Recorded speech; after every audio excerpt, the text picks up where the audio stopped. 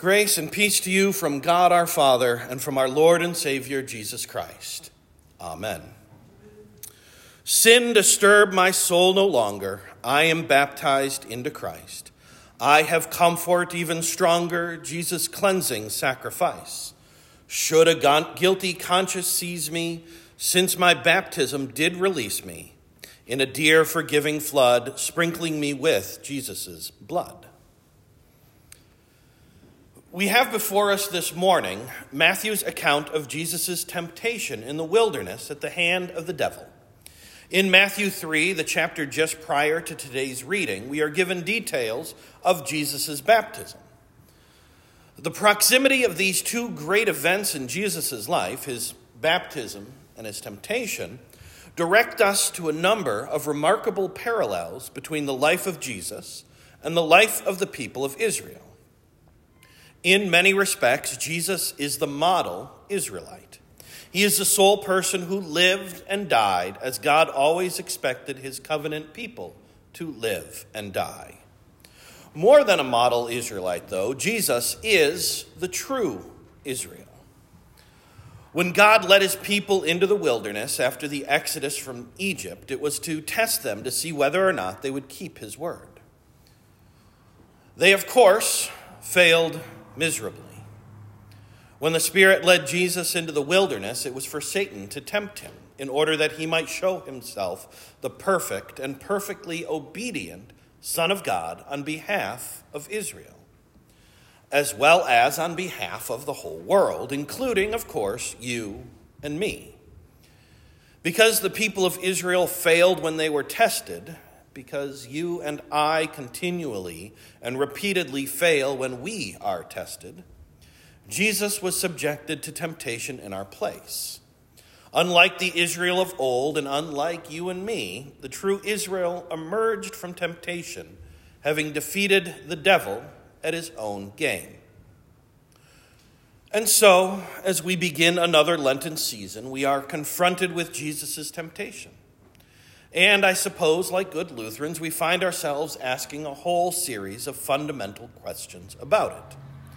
Chief among those questions is, what does this mean? What does it mean that Jesus was tempted by the devil and emerged victorious? What does it mean that he did not give in to the devil's lies and promises?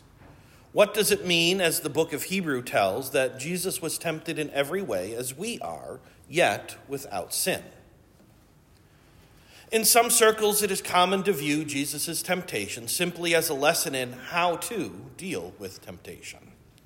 When we ask what Jesus' temptation means, what it is all about, we might well conclude that it gives us a course of action, a battle plan, if you will, for dealing with our own temptations. The devil comes at us with everything in his arsenal, and it is up to us to follow Jesus' example, to take up the word of God and stand our ground. In that sense, Jesus' temptation is a source of potential help to us, but only to the extent that we are able to wield the word of God in a faithful and unflappable manner. The fact is, some people see the entire life of Jesus in this way. The Savior offers us a stellar model for holy living. The Scriptures, they would say, function more as an instruction manual, more than anything else, a book that teaches us how to live and ultimately how to die. How many of you remember years ago the WWJD movement? A couple. Okay, that's good. WWJD stands for What Would Jesus Do? And my favorite response to this is to remember that Jesus thought that making a whip and turning over tables and kicking people out was a good choice. Life affords us an endless series of choices and decisions. Those who see the Bible as an instruction manual search its pages frantically, looking for a passage that deals specifically or particular quandary that they are dealing with. Success in faith and life is measured by one's ability to properly apply the appropriate principle from the Scriptures to life. Certainly, there is a sense in which Jesus is a model for us to imitate. In his life and ministry, he was perfect in everything, all that he thought, all that he said, all that he did. No life is more worthy of imitating than his. But as it is for us under the law, the model life sets a standard that is always outside of our reach. Our problem is life is not that we lack information or that we lack holy and godly models to follow. Our problem is that we lack the will and the ability to carry out what we know we should do. Thus, St. Paul lends a voice to our cry to God for mercy. The good that I would do, I do not do. But the very evil that I hate, this is what I do. Who will set me free from this body of death?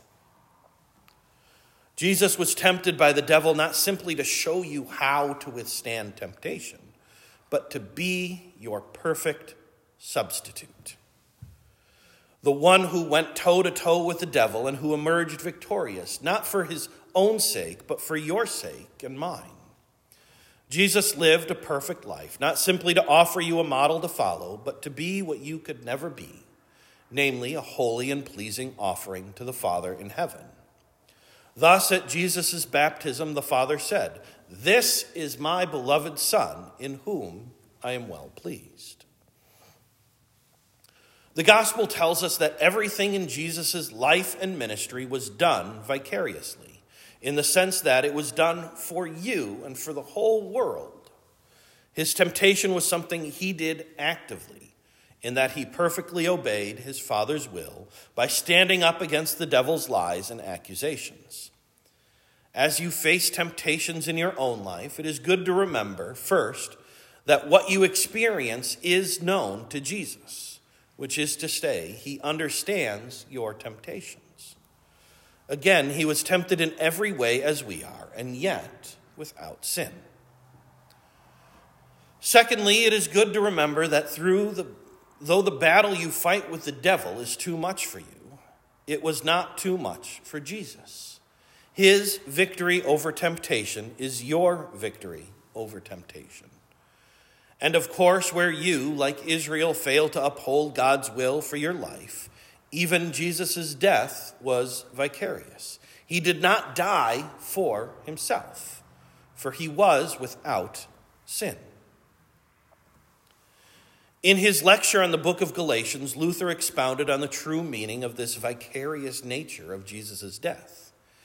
He wrote, "He took on the person of a sinner and a murderer, and not of one only, but of all sinners and all murderers.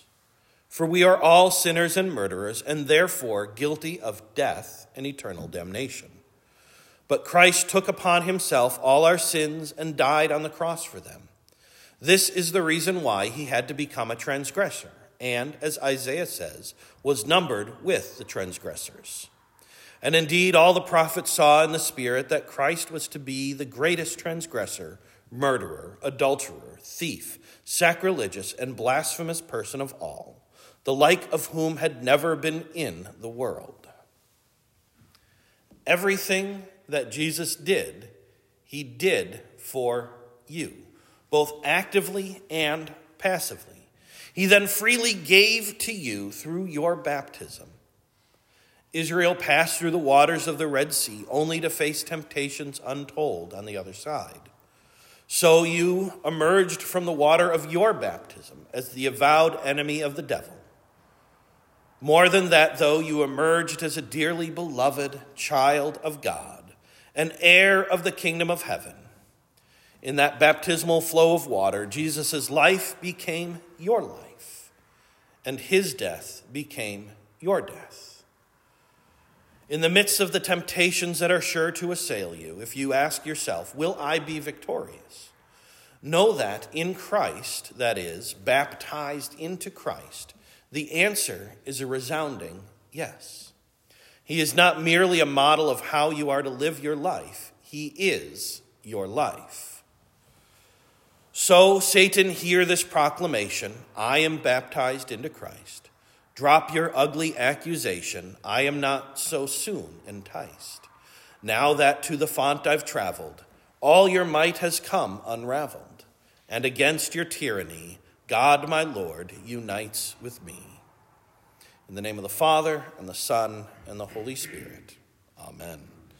And so may the peace that surpasses all human understanding keep your hearts and minds in Christ Jesus to life everlasting. Amen.